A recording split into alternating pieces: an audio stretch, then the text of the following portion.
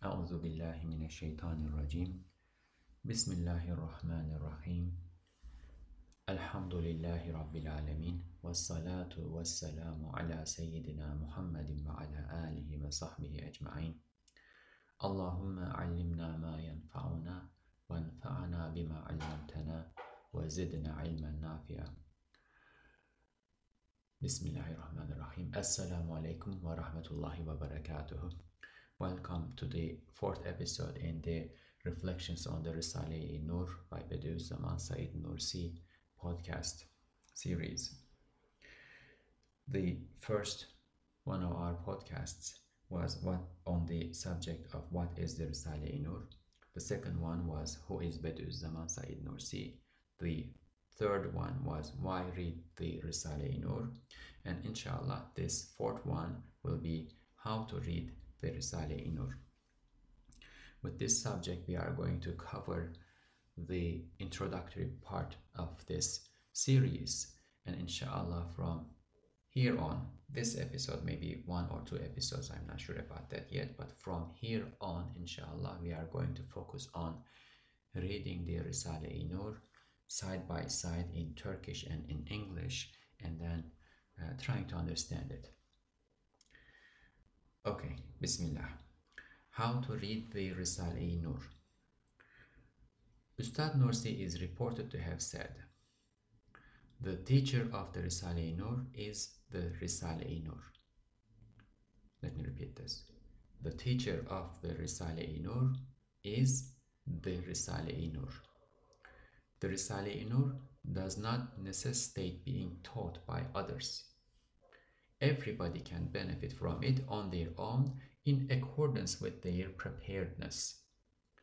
Even if your intellect does not understand each and every matter completely, your spirit, your heart and conscience will receive their shares. Regardless of how much you benefit from it, there is a great gain. So this is narrated from Bediüzzaman Said Nursi at the end of the first book of the Risale-i-Nur, Sözler, the words in the text of a conference given by one of his students. And then later on, Ustad Nursi saw the text of this conference and he approved it. So it is both narrated from him and it is approved by him. The teacher of the Risale-i-Nur is the Risale-i-Nur.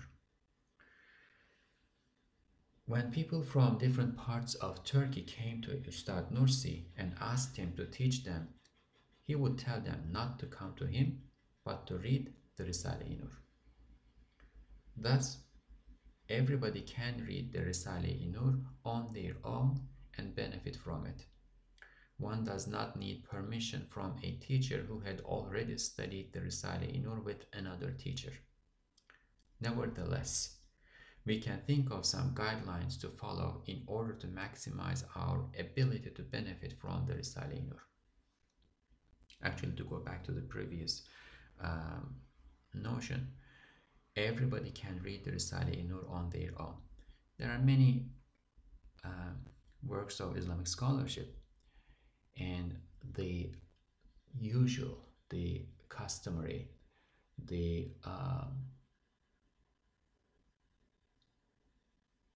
approved practice is that you study any of these texts with a teacher who had previously studied it with another teacher, who had studied with another teacher, who had studied with another teacher, all the way down to the author. And inshallah, since this is knowledge that is inspired by, narrated from, built on the knowledge that we have all acquired from the Prophet ﷺ, the idea is that ultimately all of this knowledge goes to the Prophet ﷺ with an unbroken chain of transmission. In the case of the Risale-i-Nur, and this is not the only book that is given permission by its author to be read in general. In the case of the Risale-i-Nur, the author has offered a general permission for anybody who is going to follow proper etiquette to read the Risale or to read his book on their own. And again, this is not revolutionary. There are other examples of this, like the Mathnavi of Mevlana Jalaluddin Rumi, right? You can read it. In the case of the Ihya of Imam Ghazali, there are chains of transmission that go to Imam Ghazali, but there are many scholars and teachers and shuyukh, mentors out there who are going to give you permission to read the Ihya on your own. So in the case of the Risale-i Nur, the author gives us permission to read it on our own. And one of the implications of this, one of the things that we can deduce from this, is that the Risale-i Nur is a pedagogically designed book. It is not going to harm its reader. It is not going to lead its reader to confusion. It is not going to bring ideas that might actually be dangerous to play with on your own. It's not going to expose you to that. It is a safe and sound book, as we have mentioned in the previous podcasts. Okay, let me read this again and then we will continue, inshallah. Thus, everybody can read the Risale-i Nur on their own and benefit from it. One does not need permission from a teacher who had already studied the Risale-i Nur with another teacher. Nevertheless, we can think of some guidelines to follow in order to maximize our ability to benefit from the Risale-i Nur. And these guidelines are mostly deduced from the practice of the students of Bediüzzaman Said Nursi and the Risale-i Nur itself.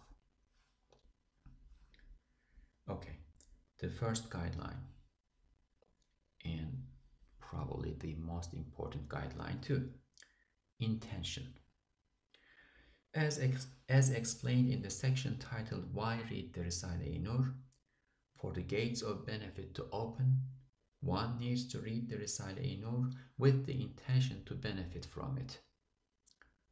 The measure of this benefit is attaining certainty in faith, increasing in it, and drawing closer to God. In the previous episode, we had mentioned you can read any book, including the Risale-i Nur, with many different intentions. You may read to analyze its language. You may read to compare it with other books and come up with a scholarly analysis, and so on and so forth. If one wants to benefit from the Risale-i Nur, the way it is meant to be benefited from, one needs to read it with the intention to benefit. And the measure of this benefit is attaining certainty in faith, increasing in it, and drawing closer to God. Second guideline, Ikhlas. This key term in religion can be translated as sincerity in purpose or purity of intention. It is one of the most central character traits that Ustad Nursi taught to his students, and the Risale-i Nur ingrains this in its readers. Bediüzzaman Said Nursi has 2 treatises on the subject of Ikhlas. One of Ustad Nursi's students, one of the most prominent students, Ustad Nursi actually called him his first student too, Hulusi Abi, is said to have read these 2 treatises, the Ikhlas treatises, Ikhlas Risalesi, over 1,000 times. Ustad Nursi requires that his students should read at least one of those 2 treatises every other week, at least every other week. So this is a very, very important concept in the practice of the Risale-i Nur and in general in religion too. It means fulfilling God's commands and abstaining from what He has forbidden solely for His sake, for God's sake, and intending nothing but His pleasure, His rida, in one's deeds, in one's actions. It is a powerful secret for success in all affairs, and this applies to achieving what one expects from reading the Risale-i Nur too. So, what is the state that we should be in while reading the Risale-i Nur in order to benefit from it? Well, we should do this solely for God's sake and intend nothing but His pleasure in doing so, in reading the Risale-i Nur. Third guideline, respect. If the teacher of the Risale-i Nur is the Risale-i Nur, then the reader needs to approach it. The one who reads the Risale-i Nur needs to approach it with a level of respect that behooves showing one's teacher. Right? The teacher is Risale-i Nur. You need to respect the teacher. Otherwise, you cannot benefit from your teacher. And this is true for all circumstances, not only religious studies. All circumstances, all studies, you have to respect your teacher. And the teacher of the Risale-i Nur is the Risale-i Nur. An important aspect of this condition is to avoid reading the Risale-i Nur with a contrarian approach. Some people will do this with anything that they face in their lives, right? Come to a subject with a contrarian approach, you will not understand it. You will not benefit from it. Come to it with a positive approach. First understand, and then if there is something to be challenged, if there is something to be revised, think about it, right? But do not come to it with a contrarian approach. One who constantly challenges his teacher out of contrariness cannot acquire the complete knowledge that his teacher has to offer. The Risale-i Nur is the work of Bediüzzaman Said Nursi. Bediüzzaman Said Nursi's knowledge and sincerity were tested and found to be impeccable time and again. Moreover, millions of people have learned from the Risale-i Nur and saved their faith by reading it. Therefore, perhaps an advanced scholar may take a look at the Risale-i Nur to evaluate its scholarly worth and rank among other textual treasures of the Islamic tradition. But the one who comes to it to learn from it needs to read it with a pure heart and the intention to absorb the knowledge that it has to offer. This does not mean that one should accept everything in the Risale-i Nur simply on the authority of its author. We said earlier on that this is not what the Risale-i Nur demands. This is not the method of the Risale-i Nur, right? We do not accept everything in the Risale-i Nur simply on the authority of its author. To the contrary, one should use sound judgment while reading the Risale-i Nur and learn from it with conviction. This is what it is meant to be. Conviction. It's going to offer you evidence. Not only describe something, not only appeal to your emotions, it's going to appeal to your intellect and heart and conscience all together. However, one should not read it to disprove it. This is different, right? Read it to understand it.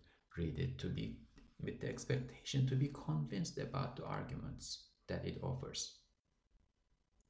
But approach it with an open mind. Do not read it to disprove it. Because one's ego is powerful and has lots of tricks. Satan and the ego together have lots of tricks. They can trick the intellect into corners, into mazes where the intellect will not be able to come out unless the intellect is pure. And one of the conditions to keep the intellect pure is that you do not approach the subject that you are studying in order to disprove it. You approach it with an open mind. Okay, next guideline. And this is going to be in two sections actually. We are going to have the same title twice. Patience and Perseverance 1. The Quran exposes its reader to reality as reality is, and the Risale-i-Nur guides its readers to attaining a Quranic vision of reality. Reality is simple but tremendous, reaching from the microcosm to the macrocosm, from this world to the hereafter, and ultimately exposing one to God through his acts in creation as well as his names and attributes. So reality is tremendous. And in reading the Risale-i-Nur, with the insight that it receives from the Quran, we are being exposed to reality. This tremendous reality is not to be comprehended through shortcuts unless God opens his gates of knowledge to a person as a special blessing. Therefore, and a special blessing, it's, as it is named, it's special. It is everybody can potentially receive it, but in reality, only few will receive it, right? The Risale-i-Nur is meant to teach everybody. So the benefit that one can receive from the Risale-i-Nur is not a special, is not a limited, restricted blessing. Anybody who exposes himself to it with the right intention, right state of mind, is going to benefit something. And that something, regardless of how big it is going to be great, because it's going to be about attaining faith. And one who has even a mustard seeds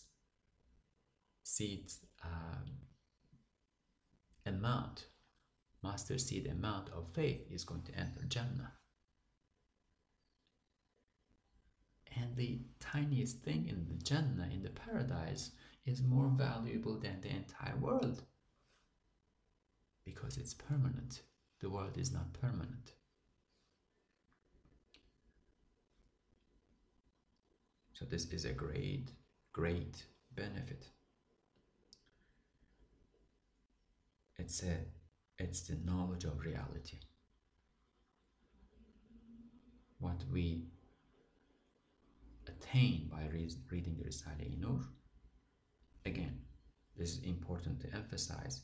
This is because it is exposing one to the truths of the Quran. The benefit, the ultimate source of knowledge is the Quran. Because the Risale-i-Nur exposes one to reality, no matter how much you benefit from it, it is a great benefit, as Bediüzzaman is reported to have said in the small text that we read at the beginning. Okay, reality is tremendous, and this is not to be attained through shortcuts, unless God opens his gates of knowledge to a person as a special blessing. Therefore, the seeker who seeks to attain certainty in faith, the knowledge of reality as reality is, and ultimately the knowledge of God, needs to have patience. The seeker needs to have patience. The seeker is seeking something tremendous, and that requires patience. This knowledge comes in stages. Each stage prepares a person to attain knowledge of the next. The knowledge of these stages is packed in all the words and verses and even letters of the Quran, sometimes literally and sometimes through indications and openings. Likewise, the Risale-i-Nur exposes its readers to all stages of knowledge in all of its treatises. Each and every one of those treatises is written with the whole package in mind together. But that knowledge does not open up to each reader right away at first reading of each treatise. The more one reads, the more one becomes prepared to recognize higher levels of knowledge. Sometimes the key to a treasure of knowledge in one of the treatises is hidden in another treatise. One needs to read that other treatise, take the key from there, and come back to the first one in order to attain its treasures, the first one's treasures. So the key is another treatise. You need to go there, take the key, and come back to this treatise in order to open the treasure chest. Sometimes this is a matter of spiritual preparedness. The light of knowledge opens up to the reader in stages. At other times, it is a matter of terminology. As all sciences have their specific terms and concepts, so does the science of reality, and one needs to learn and internalize that terminology. The Risale-i-Nur teaches these terms and concepts with a subtle pedagogical method, using parables and metaphors to help the reader acquire them gradually, rather than throwing them at the reader to memorize. Thus, one may read a treatise and benefit from it to a certain level, but without even recognizing a deeper level of meaning that is hidden therein, due to being ignorant about a certain concept. Then one reads another treatise, learns about that missing concept, and comes back to the previous treatise, now ready to understand more. Therefore, one does not read the Risale-i-Nur just once, but makes a habit of reading it continually with the intention to increase in knowledge and certainty, and there is no end to this increase. Okay, next guideline, again, patience and perseverance 2. The Risale-i-Nur addresses the heart, the conscience, and the compulsive soul, nafs, through the intellect and imagination. So we have 5 things here. The Risale-i-Nur addresses the heart, the conscience, wijdan, and the compulsive soul, nafs, through the intellect, aql, and imagination, hayal. As one reads it, the heart and the conscience accept and attach to the truth and beauty that emerges from being exposed to reality, and especially the manifestation of God's beautiful names in it. The compulsive soul, however, may feel constricted at the beginning, as this exposure guides one to servitude, servanthood to God. The compulsive soul that has not been disciplined yet resists servitude and wants to be free by its nature. So the compulsive soul, the untrained, undisciplined soul, resists servitude. And there's great wisdom in this that we are not going to go into the details of now. But there is great wisdom in the fact that the compulsive soul resists servitude at the beginning and wants to be free by its nature. And the Risale-i-Nur, as we mentioned, exposes one to reality, and the more one is exposed to reality, the more one learns about God, and the more one learns about God, the more one increases in servitude and is led to servitude. So there's a contradiction here. The compulsive soul will not like that. Satan takes advantage of the compulsive soul's resistance and tries to pull the reader away from engaging the truths of faith contained in the Risale-i-Nur. If the reader uses his intellect and persists, the Risale-i-Nur persuades and disciplines the compulsive soul too. If God grants success, the soul even increases in rank to a higher level, where it enjoys being exposed to reality and the beautiful names of God as manifest therein. Therefore, The persistent readers of the Risale-i-Nur actually find sweetness in reading it. But the secret here is persistence. If you persist, you succeed. If you don't persist, you give up, and there is no way to success in that. Next guideline, being open-minded. We already touched upon this a little bit, but it requires its own section. This also relates to the comprehensiveness of the Quranic vision of reality as reflected in the Risale-i-Nur. This also relates to the comprehensiveness of the Quranic vision of reality as reflected in the Risale-i-Nur. Because the Quran is the word of God, the all-knowing creator. God is the all-knowing creator of everything. It's the Quran's vision of reality is complete. It comes from the one who sees everything, who knows everything, who hears everything, whose knowledge is infinite and all-comprehensive, all-encompassing. All other sciences and worldviews, on the other hand, observe reality from some limited point of view.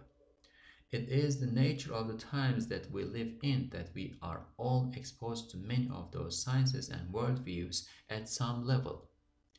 If we forget the limited nature of the viewpoint of each of those sciences, each of the sources of information that we are exposed to, if we forget the limited nature of their viewpoints and worldviews and their worldviews in comprehending the complete reality, and as a result, if we attribute unqualified authority to them, to all these sciences and sources of knowledge or information, then we may end up being misled in many ways.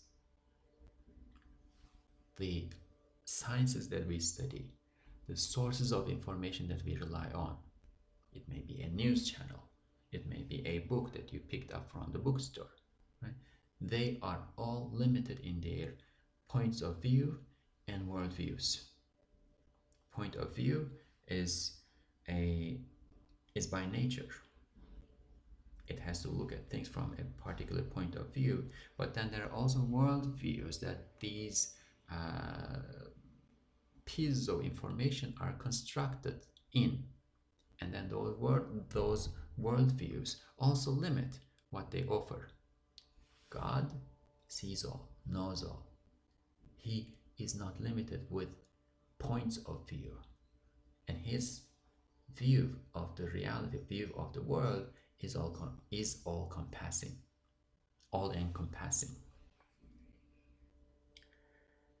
Therefore, we should be careful about not bringing the possibly misguided or deficient notions of reality that we have learned from other sources to our engagement with the Quran and its truthful interpretations, including or such as the Risale-i-Nur.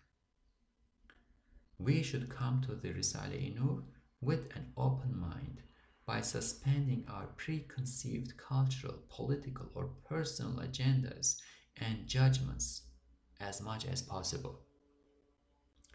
This does not mean that one should avoid reading other books or learning from other sources altogether. That's not possible even if we wanted to. But we don't need to. However, one should not attempt to understand the Risale-i-Nur through the lens of other sources. We should engage the Risale-i-Nur on its own terms, read it with understanding at least a few times, and develop a good sense of its comprehensive system of knowledge. Only then would it be fine to go to other sources and benefit from them to expand on the knowledge that one acquires from the Risale-i-Nur. If one comes to the Risale-i-Nur with an open mind, engages it properly and learns from it and imbibes the knowledge and insight that it has to offer first, then going to other sources and building on what one has already learned from the Risale-i-Nur will expand one's understanding of the Risale-i-Nur too. There was a case in which Ustad Nursi gave one of his treatises, the treatise on Qadar, to one of his students, a peasant, the treatise on divine destination, Qadar. The student read the treatise and did not understand it. Some parts of it, not all of it, but some parts of it are really intricate. And when something like this happens, it doesn't happen all the time. It happens rarely in the Risale-i Nur. But Bediüzzaman, Ustad Nursi says there that this particular part section is for people of knowledge. And the student, this peasant student of Ustad Nursi, does not fully comprehend the meaning in the treatise, and he goes to Bediüzzaman, Ustad Nursi, and says, I did not understand this. And Ustad Nursi says, you cannot understand it. But there is this scholar, such and such scholar in the city. Actually, this is probably when Bediüzzaman Said Nursi, Ustad Nursi, was in Sparta, and the scholar that he mentions, who will understand it, is in Konya. He tells this peasant, it's an old man, by the way, to go to Konya, which is a close by city, to go to Konya and give the treatise to that such and such scholar. And he says he will understand it. And the light that these people imbibed from Ustad Nursi was such that anybody who entered his orbit with the right intentions would follow him. When he said something, they would take that as a command to be followed. He did not order people around, but people around him, seeing the knowledge and light that he had, wanted to follow him. So the student gets on his donkey and takes this long trip. It must have been a couple of days at least, from Sparta to Konya, and finds this scholar. The thing is, it's in the winter, and there's a snowstorm. He knocks on the door, and the scholar opens the door like late in the day, maybe night. He opens the door, and this peasant student says, my teacher, back where he's coming from, is Bediüzzaman Said Nursi. He told me to give this treatise to you. He said that you will understand it. And the scholar who opens the door is like kind of dumbfounded, like what's going on with who is this person, an old peasant-looking man.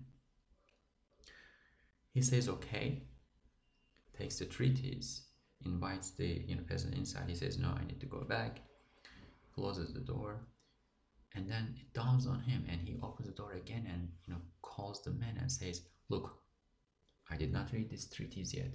I do not know who your teacher is yet, but I'm sure that he is a great scholar, great person, and because everybody who has gone through the duties of learning can learn something and then convey it to other people, but not everybody can train a person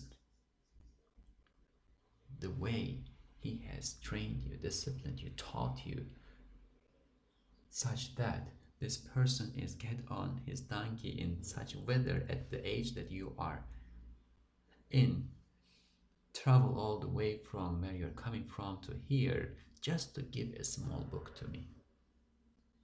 Pass my salams to your teacher. You have a great teacher. So what this means is that if you have extra knowledge, if you're a scholar, you are going to be in a position to understand the Risale-i Nur better than an uninitiated peasant. And then if you understand what is in the Risale-i Nur and then acquire further knowledge, if you read Ihya, if you read the Mathnawi, if you read Hadith, if you study other sciences, This will only benefit your understanding of the Risale-i Nur too. However, one should not attempt to understand the Risale-i Nur through the lens of other sources. It is offering its own lens, which is inspired from the Quran. It is offering its own Quranic lens. You need to try to understand it with that lens, understand it, and then build on it, expand on it. We should engage the Risale-i Nur on its own terms. Read it with understanding at least a few times, and this is a measure that Bediüzzaman gave to us. You need to read it with understanding at least 3 times before you can say that you have exposed yourself to the Risale-i Nur as you should be exposing yourself to it in order to benefit from it. Read it with understanding at least a few times and develop a good sense of its comprehensive system of knowledge. First do this. Only then would it be fine to go to other sources and benefit from them to expand on the knowledge that one acquires from the Risale-i Nur. However, even then, one needs to follow proper etiquette and not attempt to judge the merits of the Risale-i Nur with the standards of other sources. And this includes other works of Islamic scholarship.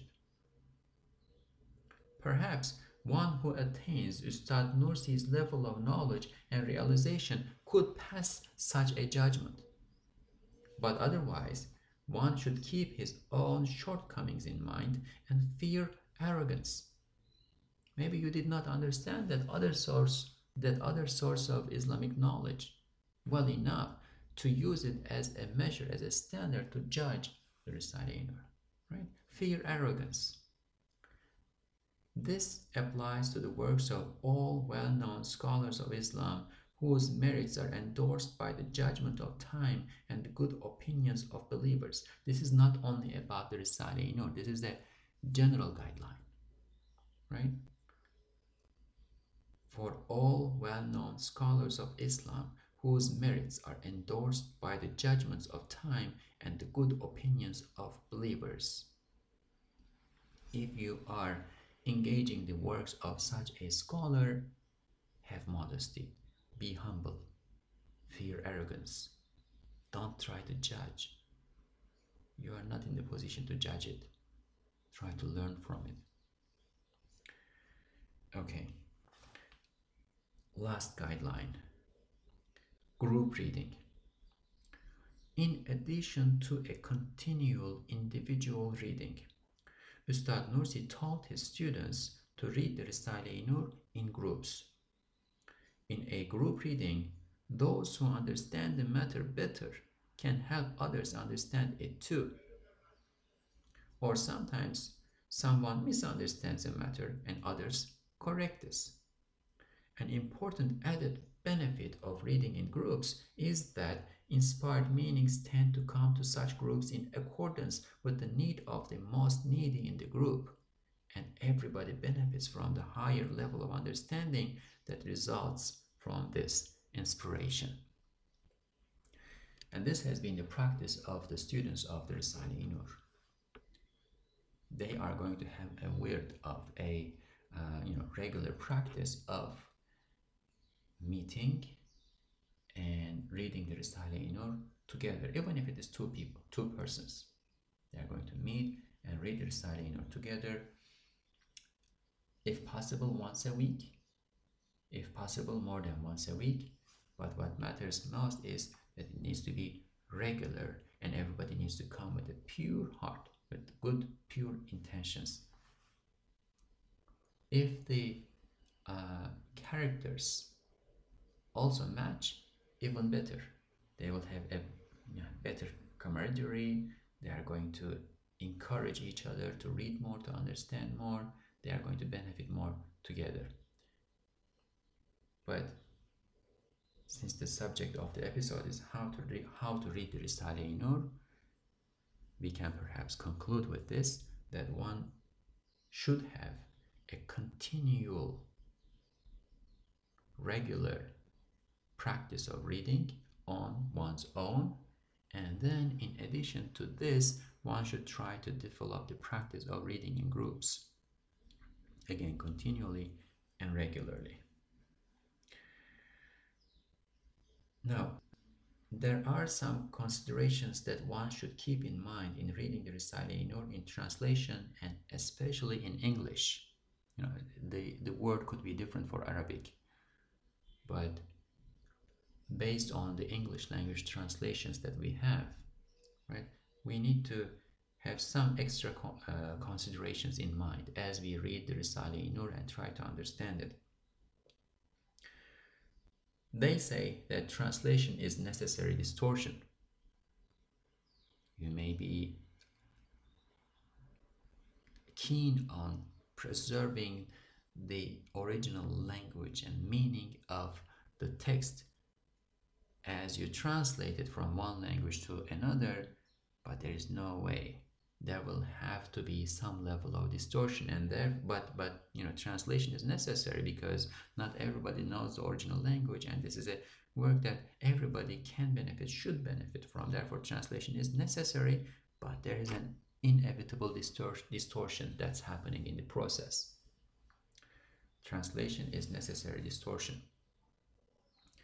At a basic level, this is because no translation can transfer the linguistic nuances of a text from one language to another completely.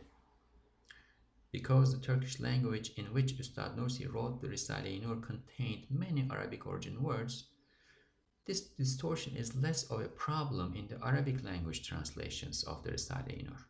However, the English language lacks many of the religious terms that are usually of Quranic origin. In Turkish, those words are not rendered with Turkish words. In most cases, not all, but most cases, the necessary term is going to be borrowed from Arabic and then internalized in Turkish.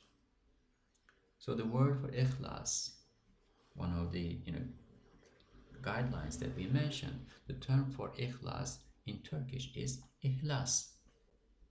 Only there is a little small change in the sound since the Turkish language does not have the phoneme kh, whereas the word ikhlas is in Arabic is written with a kh. So English is a very rich language, but it does not have the precise 100% meaning of all the words that are used in the Risale-i Nur or in the Quran and that need to be rendered in English in translation. Ustad Nursi uses words with painstaking precision that takes their nuances into consideration, as we had mentioned in one of the earlier episodes. At one point, he actually memorized a very large Arabic dictionary up to the letter Sin.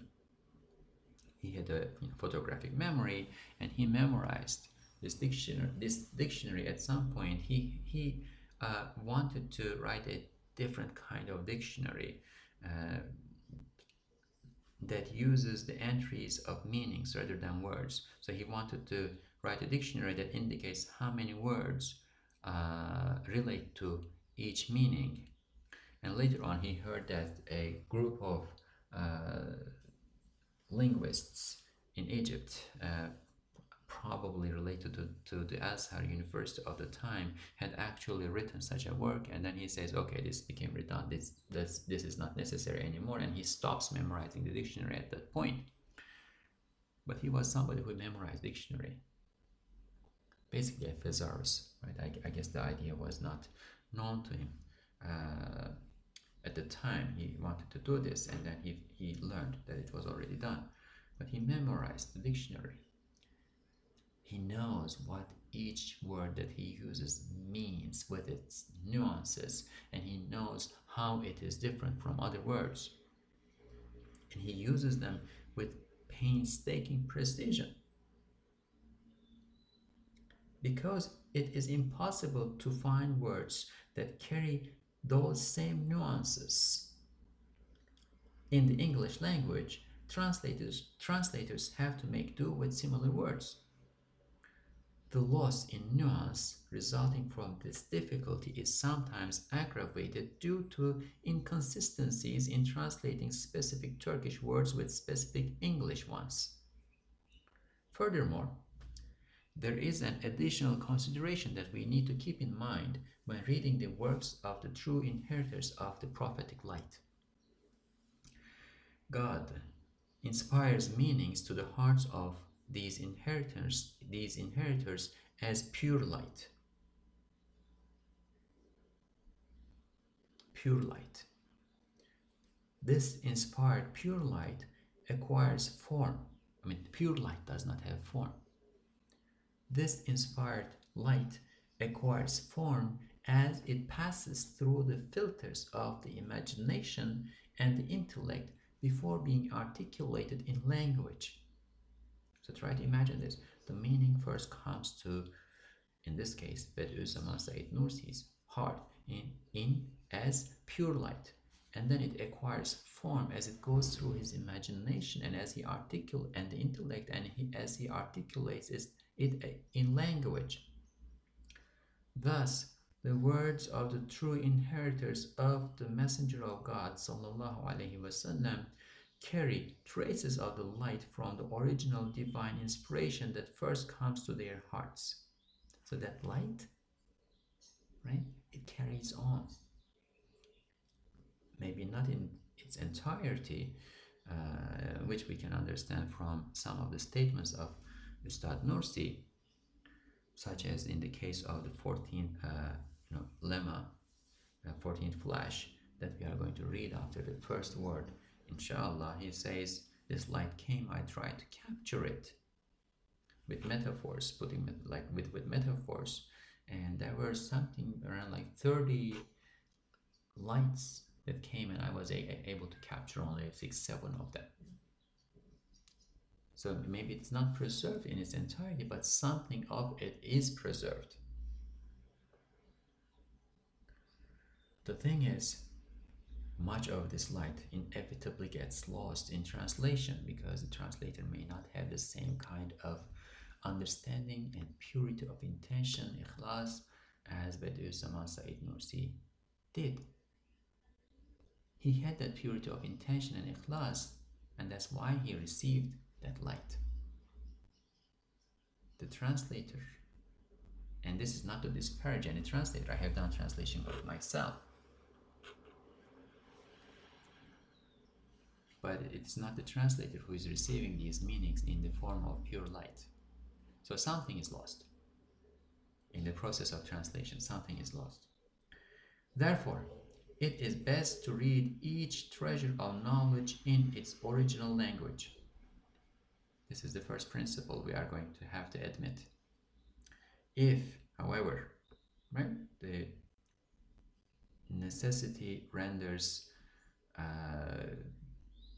rulings, necessity changes rulings. The principle is that we should read a treasure of knowledge in its original language. But if this is not possible, and it is not possible for many people, then if one does not know that original language, one can read in translation. And there will still be benefit in this, because not everything is preserved, but not everything is lost either. Now, there are things that one can do in order to compensate for what is lost in translation. One can still come as close to the original as possible. What can we do? Well, it would be best to engage the original text as much as possible, perhaps even by reading or listening to it without understanding. Remember, there is light in it, and light is not always conveyed in form. It is around it, around the form. And even if one does not understand, there still is some light that is being carried on, that is being conveyed. I remember at one point somebody had told me that this was actually two sisters who were in America, and they were in a park sitting at a bench and reading the Risale-i Nur in Turkish. out loud. Somebody who apparently happened to be sitting in a close by bench comes to them and says, I don't understand what you are reading, but I really enjoy it. I really feel like there is something in this that you are reading. Well, he feels that because there is something in it. So one should engage the original language as much as possible, even without understanding. And in cases like this, if there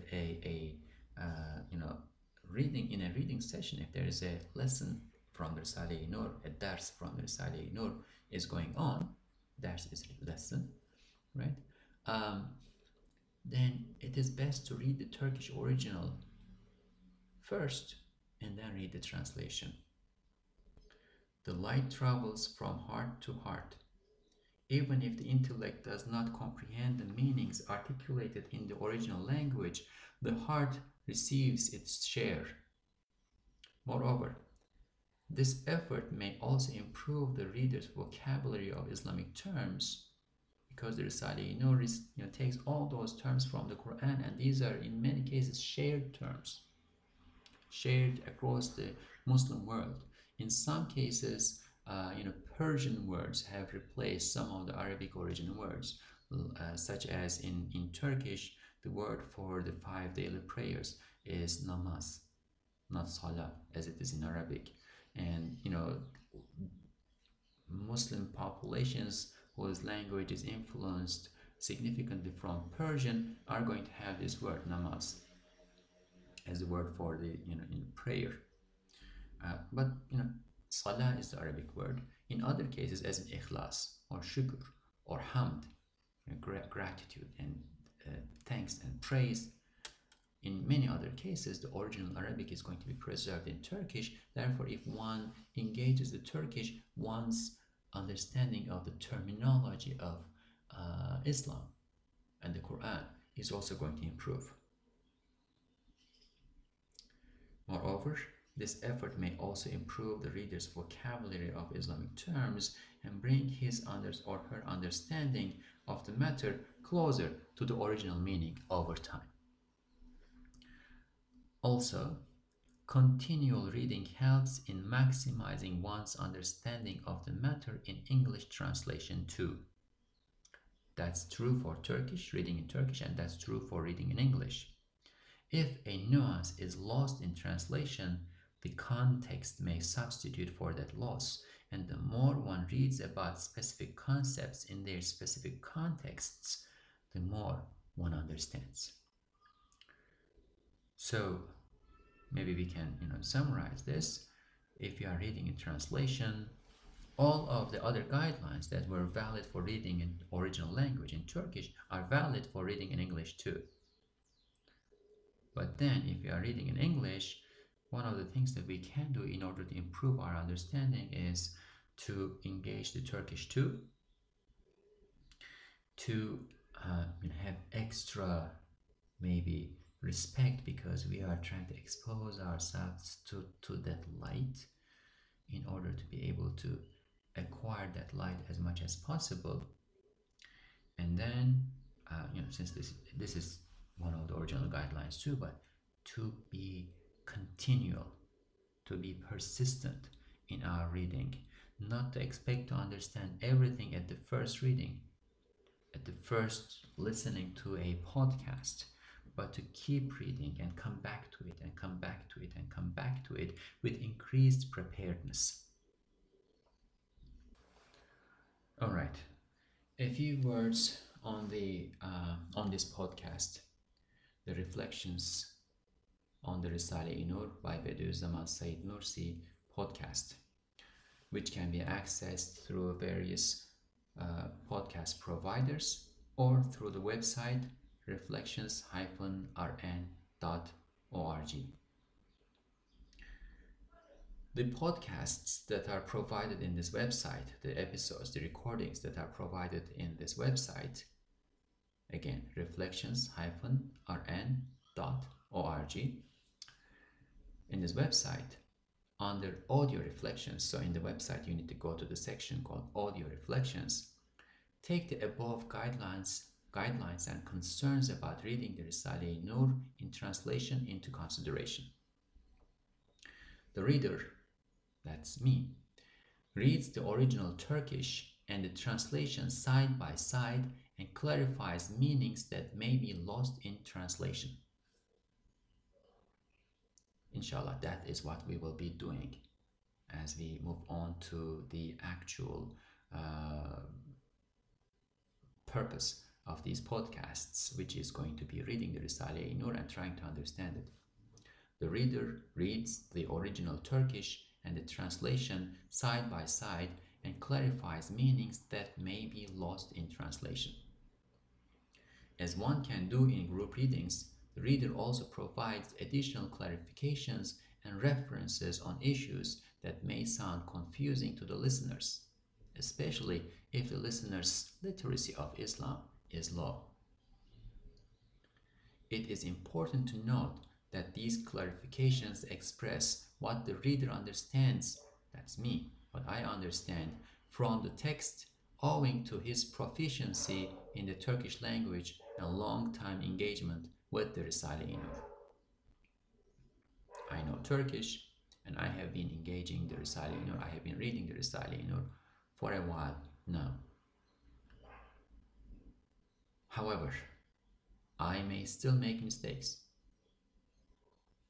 I am not infallible. I may make mistakes. Those mistakes belong to me and not to the Risale-i Nur. This is an effort undertaken with good intentions. If good comes from it, if good comes out of it, it is from God. Those who listen to the podcasts should also read the Risale-i Nur or its translation on their own and use their discretion to eliminate potential mistakes that the reader, that I, may make. So inshallah, this is the condition for listening to these podcasts, that the listeners should not hold me responsible for the potential mistakes that I may make unintentionally. They should use discretion. They should try to understand the Risale-i Nur themselves. They should read it themselves. Just listening to this is not going to be sufficient. They should read it themselves. And if I make mistakes, they should try to eliminate the potential harm of those mistakes by using their discretion and judgment and making an effort to understand the issue themselves. The reader, I ask for forgiveness from God for my shortcomings and for sincere advice from the listeners of this podcast series on matters that I may have misunderstood or misrepresented. For correspondence, you may write to nurlesson@gmail.com. That is NURLESSON,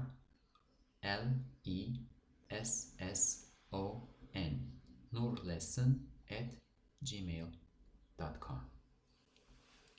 Inshallah, may there be benefit in this. Inshallah, if you have listened to the introductory episodes, you may now move on to listening to the actual substance of this podcast series as the episodes become available. If you have not listened to the previous 3 or 4 episodes, please do so. Please read or listen to the introductory episodes first, and then move on to the other sections in the website or in the podcast series. This is important because, as this episode was about, we provide very important guidelines, and one should know who one is learning from. You should know who Bediüzzaman Said Nursi is in order to be able to learn from him, because the more you learn about him, the more respect you will have for him, and the more respect you have for him, the more benefit you will get from his works, inshallah. May this be of use to everyone. May God forgive my shortcomings. Subhanaka la ilma lana illa ma 'allamtana innaka antal alimul hakim. وآخر دعواهم الحمد لله رب العالمين. الفاتحة.